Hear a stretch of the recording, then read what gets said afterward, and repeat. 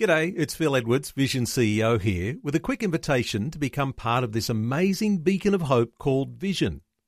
Together we can put our love into action to help people of all kinds build or rebuild their lives on the truth of God. Please consider the part you can play during our upcoming Visionathon appeal, remembering that it's your support that makes Vision possible, including this podcast. Jesus said, "If you hold to my teachings, you are really my disciples. Then you will know the truth, and the truth will set you free." The patriarchs made many mistakes and at times were even stubborn and rebellious. But God never stopped blessing them. He never withdrew his favour from them. The psalmist said, "When they were few in number, indeed very few, and strangers in it, when they went from one nation to another, from one kingdom to another people, he permitted no one to do them wrong. Yes, he rebuked kings for their sake, saying, 'Do not touch my anointed ones, and do my prophets no harm.'" God blessed them not because of them, but in spite of them. He blessed them because they were righteous by fixing their eye upon the promised Messiah. They were believers in the true sense of the word. And the record of their journey is a great encouragement to us. We too get it wrong from time to time. We're not all that we should be, but our faith is also in God's promised seed, His Son, our Saviour, the Lord Jesus Christ. Our testimony, therefore, is not of our faithfulness to Him, but of His faithfulness to us. As David testified, so can we. Goodness and mercy follow us all the days of our lives.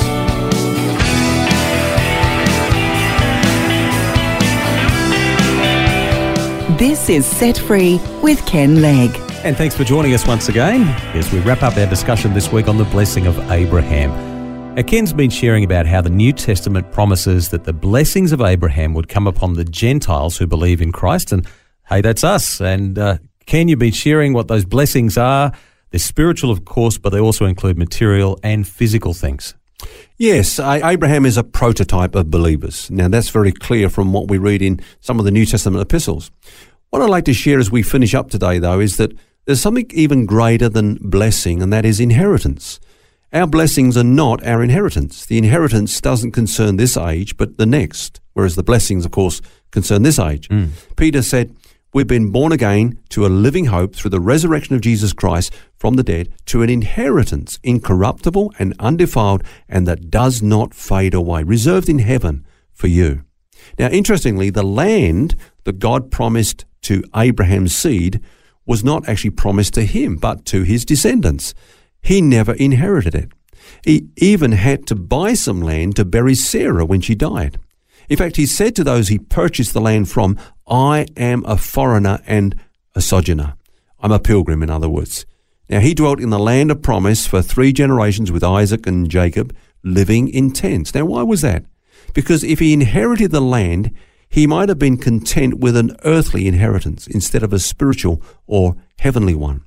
Now, we too, of course, Phil, are pilgrims, and the pilgrim heart is not fixed on present blessings, but future inheritance. Quite a challenge, because we often think that way. It's quite incredible, and yet it seems that he was very, very content with that. Yeah, he certainly was. In fact, the writer to the Hebrews says that by faith he dwelt in the land of promise in a foreign country, dwelling in tents with Isaac and Jacob, the heirs with him of the same promise.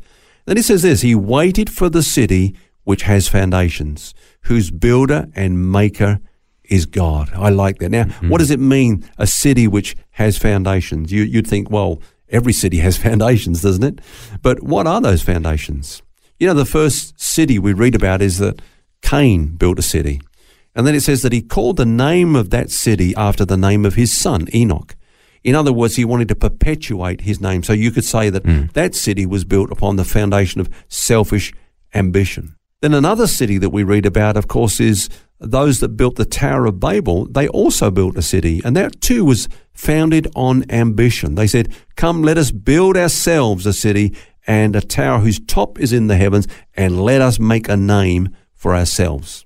So we can build cities, if you like, out of ambition. We can even build ministries, with that view of, hey, let's make a name for ourselves. Now, I don't think that God has a problem with us having a name for ourselves. There are a lot of people in ministry that, we know their name are worldwide, but God doesn't mind you having a great name as long as He's the architect of it. But people that set out to build a name for themselves and to build, their ministry on their reputation, that's a different matter altogether. What about the city that Abraham is referring to, though? Well, he said it's a city that has foundations. Now, we know, of course, that it's the city of God, spiritually speaking, and no other foundation can anyone lay than that which is laid, which is Christ Jesus. So the apostles, they went forth, and the Bible says that we're built upon the foundation of the apostles and the prophets because they laid that foundation of the revelation of Christ. Now, in the book of Revelation, we see that the wall of that city had 12 foundations, and on the name of them were the names of the 12 apostles of the Lamb. So it's their doctrine of Christ that is the foundation of that city, and that's what we're built upon, Phil. And you actually see that city had 12 gates, 3 of them pointed towards the west, 3 to the east, 3 to the north, and 3 to the south, which means, of course, that this gospel is going to go to the ends of the earth and be a foundation, an eternal foundation for people to build their lives upon. It's that solid rock. But coming back to your original thought, though, Ken, whilst we're blessed with the blessing of Abraham, there's something even greater than that, and it's inheritance, is what you said before. And Abraham really understood that, didn't he? Yeah, now we've seen that Abraham was blessed. He had riches, but he never laid up those treasures on earth by amassing assets, by turning his blessings into assets.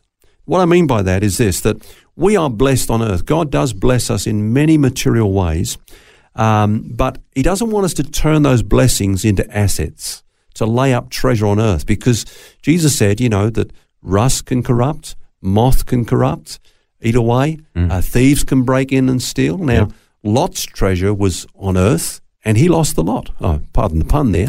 But he had it all taken away from him. And it illustrates the fact that if we lay up treasure on earth, we could lose it all. But Jesus told us to lay up treasure in heaven. And I think we need to be careful that we don't come under the economy of this world in our thinking. Let me just illustrate what I'm saying here. And this is something that the Lord has put upon my heart just recently, Phil. I've just kind of been in contact with a few Christians, and it's been very clear to me that they're asset rich but cash poor. All their wealth is tied up in their assets, and their assets are not doing very well. I mean, real estate's not doing very well. Shares are not doing very well. So their income is not doing very well, because it's all tied up in assets, and they can't do anything. They've got all this wealth, but they've got no cash to do anything with. Now, God blesses us with the ability to serve him. It's a stewardship. For example, Jesus said, "Occupy till I come." Be a good steward of the blessings. Let them work for the kingdom of God. But what about building a base to leave an inheritance for our children? Yeah, absolutely. Paul says, the parents lay up for their children. I think we should do that. But I think it's also, tragic when Christians die with a fortune in the bank, if you know what I mean.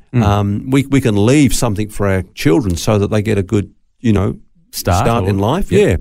Get a bit of a lift down the road. We've all appreciated and benefited from that. But at the same time, let's understand that God has given us everything, and we're stewards of what he's given to us.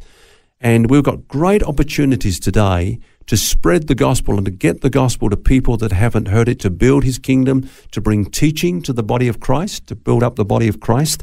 And let's be good stewards. That's basically what I'm saying is, with all this wealth that we get, don't turn it into assets so that it gets frozen. We can't access it. We can't use it for the kingdom of God. But rather, let's think in terms of kingdom rather than coming under this world's economy. And if there's one phrase that wraps up what we've talked about this week, I think it would be that we are blessed to bless. Yeah. Blessed to be a blessing. Yeah, we're blessed to be a blessing. And what a privilege that is. Jesus said, actually, it's more blessed to give than it is to receive. We can talk about, receiving blessings and amassing wealth and so on. But we discover there's something even more enjoyable than that. And that is the joy of giving and joy of being a channel of blessing to others. I'm thinking about that parable, Phil, and it's probably a little bit out of context, but the principle is the same. The parable of the talents, the man that hid that talent in the ground instead of letting it work for the kingdom of God, letting it work for his master. So it's just an exhortation that we're wise and prudent in the administrations of our blessings so that they don't become assets that get frozen that we can't actually use for the kingdom of God.